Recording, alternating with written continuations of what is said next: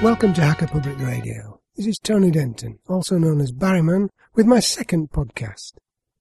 First, my thanks to Pokey and Claudio M for their kind comments on my first show. Comments of any kind are appreciated and make podcasting worthwhile.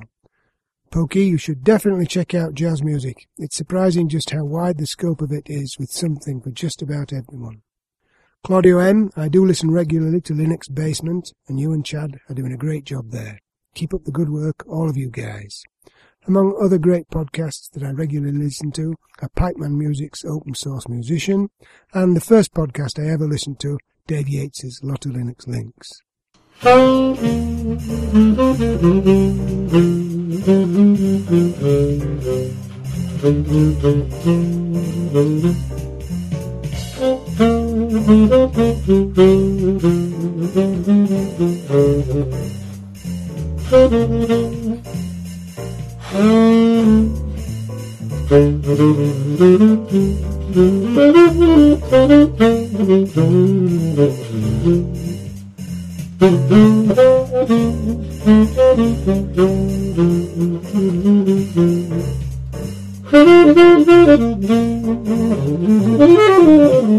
Okay, so in this podcast I would like to outline how I personally record the show, how I use Linux to record audio in support of my jazz activities, and how Linux supports my workflow generally. First, a bit about my setup and the gear I use. My main microphone is a Behringer USB condenser microphone C1U with a boom mic stand and a pop screen. I also have a Sennheiser E815S that can be used as a second microphone with either a Tascam US100 audio interface or straight into my Zoom H4n recorder to allow multiple inputs. The Sennheiser, by the way, is the microphone that I use for PA in my live performances.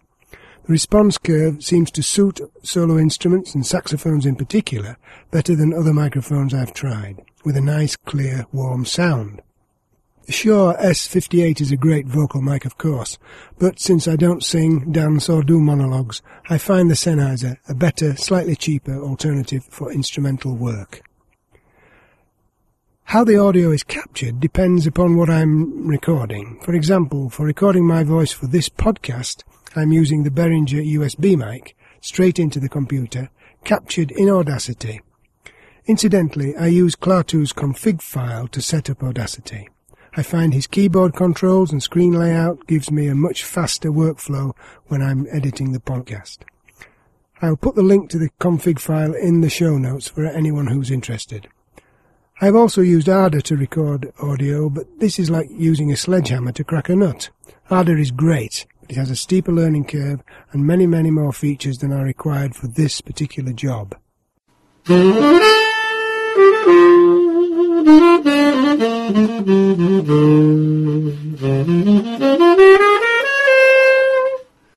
Processing.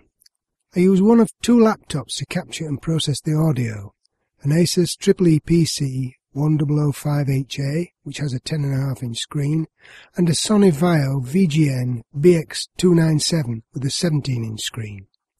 Both machines originally came with Windows XP installed, but have since been completely rebuilt with Ubuntu 10.10. The Asus is more than up to the job for capturing voice and instrumental recordings. Anything more than that, however, score work in Sibelius for example, and the size of the Asus screen hampers the ability to view a score and to generally move about a score effectively.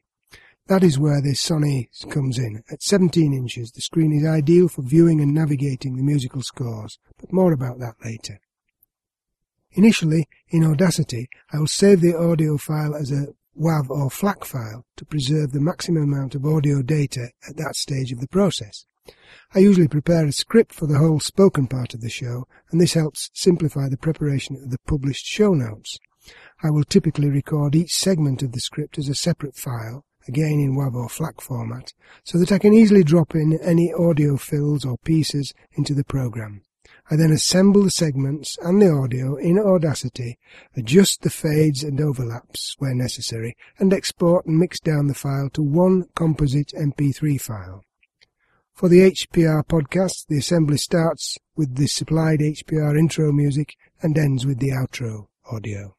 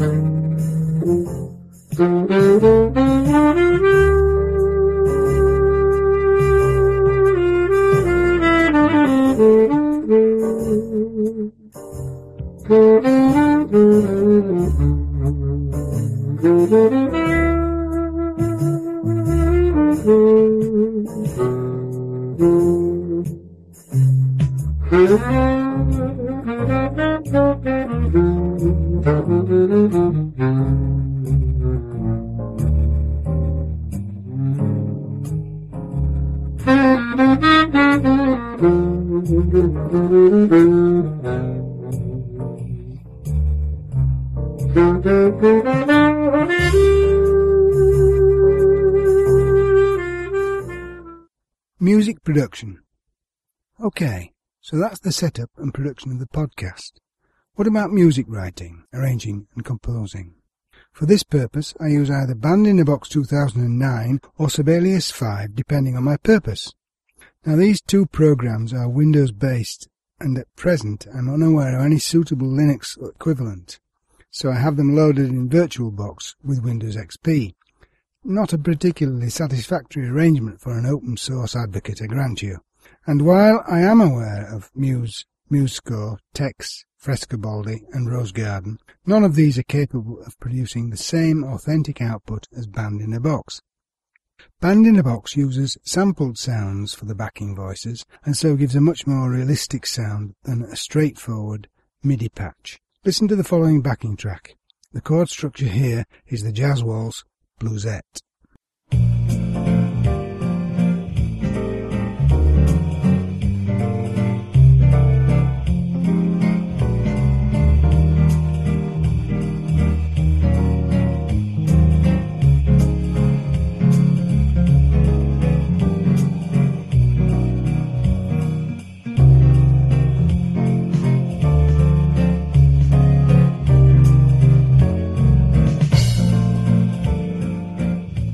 Taught wind instruments at a local music centre, I used to prepare audio CDs with backing material for students to play along with, like the old Music -1 thing. We used to give 2 concerts a year where the students' folks used to come and listen, so there was always a need for performance material, as well as the technical stuff.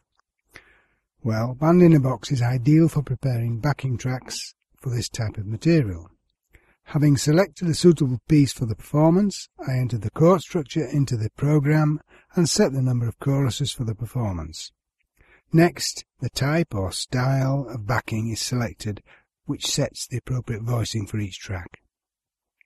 Now, Band-in-a-Box has a facility for outputting audio as a WAV or MP3 file, also with the ability to burn the file to a CD. The next part of the process is to prepare the written music for the various parts for students or players. This is done in Sibelius.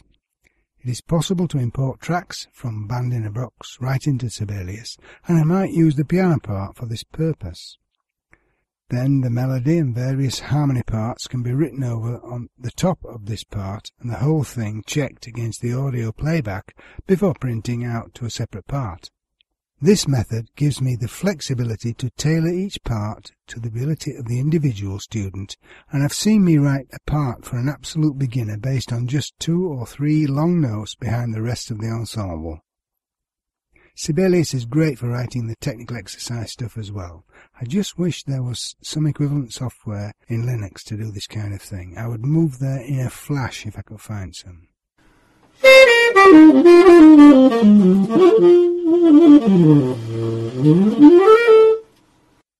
Other activities.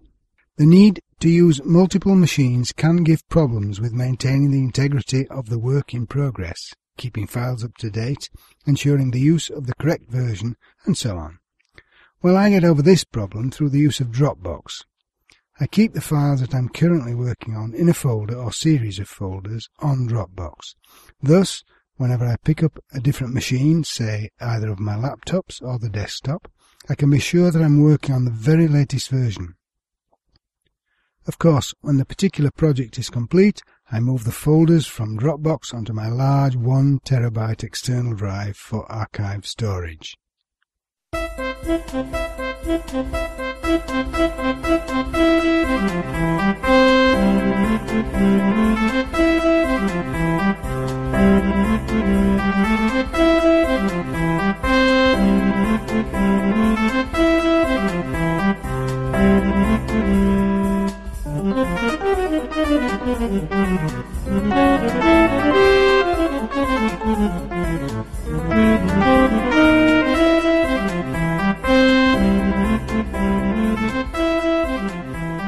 I'm beginning to get the hang of this now, and in my next podcast I'll explain how I use Linux software in the production of my websites and how I use it for more general purposes. My website and blog can be found at www.tonydenton.com, and I'm on Twitter as Tony Denton. My Identica name is Barryman, and I'm occasionally found on IRC also as Barryman. Thanks for listening. See you next time. Thank you for listening to Hacker Public Radio. HPR is sponsored by Caro.net, so head on over to caro.net for all your hosting needs.